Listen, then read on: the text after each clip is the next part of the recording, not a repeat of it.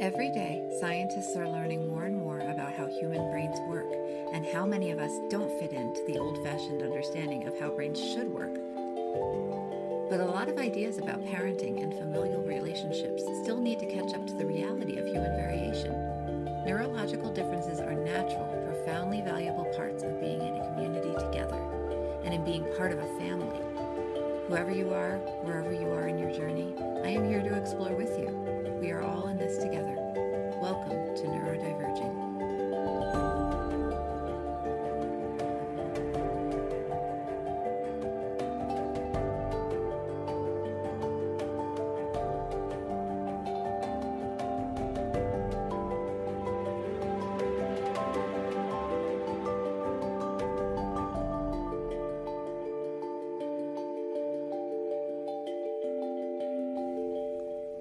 Hello, friends, and welcome back to Neurodiverging.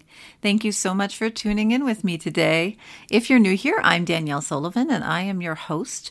Neurodiverging is dedicated to helping neurodiverse folk find the resources we need to live better lives as individuals and to further disability awareness and social justice efforts to improve all of our lives as part of the larger world community. If you're interested in learning more, you can hit the subscribe button to make sure you're notified when there's a new episode. Visit neurodiverging.com to read the blog and sign up for the mailing list, and check out Neurodiverging on Patreon. That's patreon.com/neurodiverging. Speaking of Patreon, I would love to give a very warm welcome to Zach, David, Teresa, and Sarah. Thank you all for supporting this episode of Neurodiverging. I love you all. Parenting can be a challenge for anyone, even in the most idyllic conditions. But parenting a child who has a different neurotype than you can come with unique challenges. Today, I want to discuss a question that I've gotten a few times. Should I tell my child about their autism? How do I portray being autistic as an ultimately positive and valuable identity while not skipping over the real challenges that are associated with it? This can be a complicated question because everybody's situation is different and unique. Different kids are different, have different ages, different abilities to understand kind of what's going on in the world. Parents have more or less experience with real autistic people. Parents are or are not autistic themselves. So there's a lot of variables in place. I have my own ways of approaching autism in our family as an autistic parent and with an autistic child, but our ways won't work for everyone. Luckily, what is really cool is that we actually have research on this. So today I want to share with you some different research that has been performed around this question and what we can take away from some of those pieces. So the first thing I'm going to talk about, and I'll put links to all of the papers I'm referencing. Most of them are open source, but I'll put papers links down in the show notes on neurodiverging.com if you don't see them on your screen right now. The first paper I'm going to reference is called Short Report, Autistic Parents' Views and Experiences of Talking About Autism with Their Autistic Children by Crane, etc.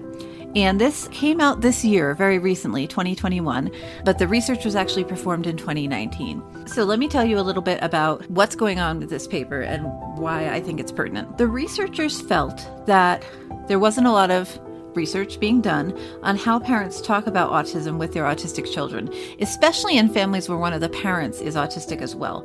So what they did is they created an online survey to gather data from what ended up being a small group of 34 autistic parents of autistic children. And this was done in the UK. And although some of the questions were close-ended, most of the questions were open-ended, which means that the parents who were taking the survey could write in their answers from their own language using their own ideas. And we're not choosing from like a multiple choice or a, true-false kind of scenario. The research and the information that we got from this study is really cool because it's kind of authentic to the individual. It's not just researchers kind of collating different data into different pieces. So what I like about the research in this study is that a lot of the data they got is something that a parent actually typed in, right? That it's something that's authentic to them and real to them, and not something that a researcher wrote and the parent was like, well, I kind of agree, I don't know. So the first theme that the researchers identified was honest discussions about being autistic should be part of your everyday life, right? And this can be whether you are autistic as a parent yourself or whether your child is autistic. if you want to normalize autism and you want to make it clear that autism is a natural variation of humanity and part of the human world we live in, that you have to normalize autism by talking about it. And that doesn't mean you have to be having deep, serious conversations with your children at all times, but that just bringing it up in everyday conversation can be really helpful. In our house, when I get overwhelmed, a lot of times I'll just say my brain is really overwhelmed, right? And I'm pointing out the fact that my brain is reacting differently to this situation than another person's brain might. And again, I have very young children, so obviously you could do this differently if you have teenagers or somebody else who can grasp more complex, nuanced things. If I'm having a challenge that is based in my autism or in my neurotype, then I do try to draw attention to that because I think it's really valuable to model that for my children. But also if I'm doing something really cool, I see something really working out because of my autism, I try to show that too. And same thing with my kids. You know the old advice that if you want your kids to keep doing a positive thing, that you don't critique them when they do something bad. You just keep telling them they're doing a good job when they're doing a good job, right? You notice the good. And you have to do that with autism and ADHD too. So if you have a kid who's autistic and you notice something that their autistic brain is doing that maybe a neurotypical brain wouldn't, that's really useful or cool or helpful or however, it's really great to say, I notice that your brain is doing this. And I think that's really cool because the truth is that accidentally, a lot of children who are autistic or ADHD or have a different neurotype are told or shown that the way that their brains work differently are not good and not valid and not valuable to the world. So if you can point out circumstances where their brains and our brains are useful, valuable, valid, that can go a long way to countering any kind of stigma they're getting from outside your home or from media or from anything else. Now, this open, honest discussions about being autistic in everyday life is also really important in terms of the question of, should I tell my child about their autism diagnosis? I completely understand why some parents, especially neurotypical parents, feel some stress and some concern about telling their kid about their diagnosis. I think personally that as somebody who was diagnosed as an adult, getting my diagnosis saved my life. Like, it made everything make sense. I knew that I was different and not processing things the same way as other people. And I was really good at things that other people didn't seem to be good at. And I had huge challenges in spaces where other people didn't seem to be challenged. I knew that already. What the autism diagnosis did wasn't change anything about me, but it gave me a framework to understand how my brain is challenged in some ways, but also how my brain is awesome at some things. And having that framework of saying, I'm not a neurotypical person, but I'm definitely a person, like I'm definitely still normal in this other way, is really valuable. And for kids are very capable of telling that they are different from other kids, even from a very, very young age. And if you miss your chance, this is my opinion, but if you miss your chance to frame things for your children, to frame their brains as totally normal and correct and positive and valuable brains, even if they're different from neurotypical brains, if you miss that chance by not telling them about their diagnosis, then they're going to potentially grow up knowing or thinking that there's something wrong with them, basically thinking, because they know that they're different. They know they're doing things differently. So if you don't take the chance to get in there early and kind of normalize that difference for them and say, there are other people like you. You're not a weirdo. You are part of this group over here, right? I know you've noticed that you're not part of this neurotypical group, but there's still a group for you. You are still part of the world and part of society. If you miss that chance, potentially your children are going to be dealing with that fallout for a really long time. And I don't say this to scare you or to make you feel like I'm judging you as a parent. It is true that some children may not have the tools to understand this kind of framing. But I would say on the whole, most kids are totally capable of being told about an autism diagnosis in a child age-appropriate way, and that you're doing them a favor by doing so. You frame it as a difference, as a different neurotype, right? They are still normal. They are still part of the group. They are just not neurotypical. That's it. That's it. There's nothing else you really have to say, right? And there's a quote in this study that I thought was really cool, but one of the autistic parents who took this study had something to say about telling their child they were autistic. They said, "I'm so glad I told him when he was young rather than waiting for some time that he was, quote, ready." I've heard this from many neurotypical parents, and I don't really understand it, so I'm sorry if I'm not doing this justice. But I do hear this idea sometimes that you're doing your child a favor by not telling them when they're young, and you'll just tell them when they're like 18 or something, or some arbitrary number when they're old enough. And our neurotypes do not change over our age, right? What changes is how we process our place in the world, right? We're the same neurotype when we're a newborn, when we're 2 days old, 2 hours old, as we are when we die. Presentations might change. The world might change around us. The way we approach the world might change. But the neurotype within a certain range is going to stay the same. Not telling your child, like holding on to that information for a decade because you're scared to tell them, that's not good parenting. Like, I'm sorry, it's just not good parenting. You're not doing them any favors by refusing to allow them information about their own brain and their own health and their own ability to be part of the world. If you are afraid to tell your child that they are autistic, think about why you're afraid. I suspect that in most cases, it's that somebody has their own internalized stigma against autism. So if you're a neurotypical parent and you're afraid to tell your kid they're autistic, what are you afraid of? Really, what is the concern that you have? And think that through. Being autistic is not bad. It's not negative. It's not wrong. Okay? If you're worried about telling your child that they're autistic, make sure you aren't in your brain thinking, well, I'll hurt her by saying it because it will make her wrong. It'll make her bad, or it'll make her not fit in. Autistic people are part of this world. We do fit in. Tons of us fit in perfectly well, but we do that with the knowledge that we are not neurotypical. If you force us to spend all of our energy trying to be neurotypical because we don't know where else to fit in or where else to go, we don't know that autistic spaces are safe for us because we're also autistic, you're doing no one any favors. Okay, the second theme that came out of this paper is the idea of shared understandings between parent and child. The idea that an autistic parent can understand what an autistic child is going through because they share not only the same neurotype, but the same experience of the world, the same experience of being autistic, and the same experience of how people relate to autistic people. I think that the idea here is that if you are not autistic yourself and none of your other family members are autistic, your child may be the lone autistic person in your social group. And that can feel really alienating, no matter how often you tell them that they're not wrong or different or bad. If they're the only autistic person they know, they're not probably feeling related to as often as we would like for them to be supported and upheld. So one really good thing to do, if you are the same neurotype as your child, then giving them personal examples of what you've gone through and strategies you've used to solve problems in the world is great. Another great thing to do if you're not the same neurotype as your child is to go online, go into your community if safe, and find groups of, like, there are autistic children's social groups. There are support groups both for autistic adults and autistic children.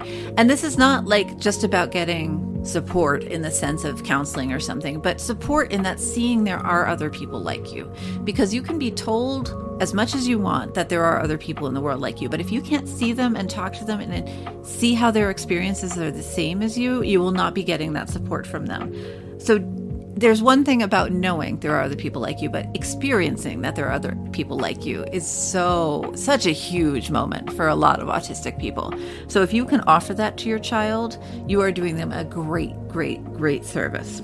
Helping your child feel like they're not alone in the world, that they have a shared experience and a shared understanding with other autistic people is a great way to build trust and keep communication lines open when your child is going through something difficult, knowing that there are other people who might have gone through the same thing, whether they want help or not, whether they just want to know that someone else has done it, it can be so validating and so positive an experience for them. So I really can't recommend it enough. Okay, the third theme that came out of this study was positively supporting children to make sense of themselves as different. So I've talked about this a little bit on the podcast before, but right now in the Western world, things like autism, ADHD, OCD, bipolar, they're all called disorders. When you go and get diagnosed, you're diagnosed with autism spectrum disorder. You're diagnosed with attention deficit hyperactivity disorder. You're disordered. That's what the doctor is telling you, right? Your brain is not organized in the way it should be. It is wrong. I don't find that language particularly helpful, and I find that many people do not find that language particularly helpful, because from the neurodiversity perspective, as an autistic person, I'm not disordered. I have a different brain and I go about things differently, but I'm not like a wrong person because I'm autistic. So one thing that's really important when you're talking to your children about a diagnosis is supporting themselves as a different kind of person, right? A different brain, rather than talking about how they're disordered. That medical diagnosis is just not helpful from a psychological standpoint. So talking about disorder can feel really unhelpful and negative. Talking about difference, you can talk about that it's okay to be different from other people, that everyone's brain works differently, not everyone thinks the same, not everyone processes the same. And that's what makes people so cool, right? Like the fact that everyone is different is a really positive part of the human experience, and it makes the world interesting.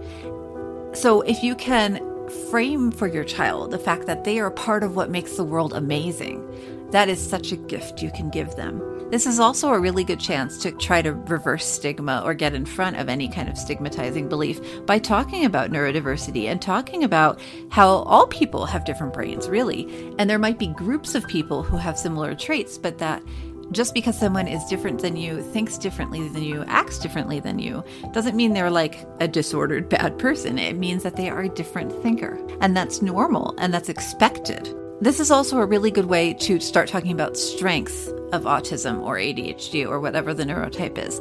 The other problem with the disordered way of looking at things is that it really focuses negatively on the things that are challenging for us. And yes, autism brings challenges, like nobody's trying to say otherwise. ADHD brings challenges, but being neurotypical brings plenty of challenges too. There are plenty of things that neurotypical people can't do very well compared to ADHD brains or autistic brains. And that's not to put down neurotypical people by any means, but rather to say that we all have different strengths and different weaknesses. And if you can really talk about different brains as being differently capable, right, in different areas, then you can really start to frame for your child the fact that even if they have challenges, sometimes there are going to be things that they are going to be so good at and so capable at. And that can be really empowering for a young person, especially if their school or their friends or the other social circles going on around them are somehow more focused on their challenges. Like, for example, if you've got a child with ADHD who is not functioning well in school because they're hyperactive, you know, there are plenty of people with ADHD who use that hyperactivity to their benefit. And so talking about differences really helps you focus on how it's not the child, it's not the individual that is wrong. It's that the structure underneath them is not supporting them. But that can really create a boldness for your child and a clarity that they're not the disordered one, that the society is not supporting them. Even very little kids can understand this. I once saw a teacher was talking about example lesson they did in their class where they had one student pretend that they had an injury on their finger, and they gave that student a Band-Aid for their finger. Then they went around the classroom and every student had to choose where they had their pretend injury. But no matter where their injury was, they got a Band-Aid on the finger. Now, for folks who have an injury on their finger, that Band-Aid is really helpful. For folks who have an injury on their knee, that Band-Aid is not helpful. So we see that treating everyone, quote unquote, equally or the same doesn't work when people are actually different underneath. So even little, really young kids can understand this kind of idea that if we treat everyone exactly equal all the time, that we're not actually creating equality. And when that comes to talking about, how your school or your teacher or your kids' social networks of whatever type, if they're not supporting your child as an individual and noticing their differences and taking those into account, then they're not supporting the neurotype that child has. So even little kids can understand the difference between equity and equality, and understand the difference between a person doing something wrong and the system being the problem. And that brings me actually into the fourth theme, which is tailoring discussions to the children's specific needs. So everything that I've mentioned so far, I think is generic enough to be adapted to almost every child out there. But you do only need to talk to your children about the things that are actually relevant to their situation, especially, again, younger children. A teenager is going to be able to research themselves to some degree and talk to you about more complex issues. But for younger children, you just need to focus on the things that they are stuck on or the things that they really like. So you don't have to be hung up on terms. You don't have to be hung up on vocabulary words. You're just trying to find resources that explain autism or ADHD in an age-appropriate way and that highlights the traits that apply to your child. Again, every child's different. Every autistic person's different. Every ADHD person is different, right? So telling your kid about a list of ADHD traits as lined out in, one of the diagnosis manuals is not going to probably be helpful for your child. What is helpful is as you go through everyday life in a very light, chill way, you don't need to have this heavy, serious discussion about it, but in a very normalizing, chill way, you're just saying, I notice that your body is very busy. And some bodies are not very busy. And that could be related, that's how different brains are different. Or I notice that you really like to focus on this set of activities. And your sister maybe doesn't really like to focus on the sets of activities. And that's ways you're different. One of my children, my autistic son, he goes up to people and stares at them in the eyes. And it can be really off-putting to some folks. But it's a stim. And his sister does not like it. His sister thinks it's quite off-putting, which I understand. But talking about how, your brother likes to do, there should be boundaries. He shouldn't just be able to walk up to her and freak her out. But pointing out that the feeling that he gets when he stares into somebody's eyes versus the feeling that she gets when she stares into somebody's eyes, how those are different feelings because our bodies are reacting differently. Just as basic as that can be really, really validating for whatever the behavior is. And then obviously, we want to talk about consent and we'd want to talk about alternative methods of getting my son the stimulus he needs without freaking his sister out. So there's the normal parenting that has to come into that. But you can very basically just point out, I notice that you're doing this thing because it makes your body feel good, and another body might feel differently. And that is talking about neurotypes. That is talking about neurodiversity. It does not have to be complicated. And if you do it day to day, occasionally, then you're peppering it into your conversations and your kids will become aware of it and start to talk about it themselves. I notice that my body does this, but I notice that her body doesn't seem to do that. What's up with that? And they'll bring it up themselves. And that's the other thing is if you can keep your conversations as child-led as possible, I might bring something up to my kids, but if they're not into talking about it, I will drop it like a hot coal. If they bring it up, then I'm always trying to give them that attention and focus on them in those moments because I want to validate their experience. And I also want to encourage them and show them that it's important to me that they're paying attention to their own ways of thinking, their own ways of processing, and their own kind of bodily awareness. So when they bring up any of those things, I try to drop what I'm doing and really focus on them because I want to validate that thinking about your bodily awareness is really important. And if you're taking the time to do that, then I'm here for you. And that's another child-led way to really pepper in neurodiversity into the conversation day to day. So that I think is really important and something that's pretty easy to do, once you get in the hang of it. So I just want to talk about two more things really quick. The study that I'm using, that I'm basing this episode off of, noted that in previous research done on how to talk to children about autism, most of the previous research done before this study was done on probably neurotypical parents. Probably the best way to say that would be non-autistic parents or parents without an autism diagnosis. So previous studies have not asked parents for their neurotype in the collection data. And so it's probably not fair to say that all the people taking it were neurotypical, but we don't know for sure that they weren't. So this research that I've just been alluding to through the course of this podcast episode is different because it is all autistic parents, either self-diagnosed or professionally diagnosed, who are giving their opinions about how to talk to children about autism. Previous studies, though, with probably more neurotypical parents had two main big differences between the groups. First, in the sample with autistic parents, these parents pointed out that their own experience being autistic in the world felt like it was of great value to their parenting and their understanding and empathy of their kids, that having gone through so many of the challenges of being autistic in a neurotypical world as they had already, that they could help their kids navigate that somewhat better and have empathy for things that were really hard and challenging.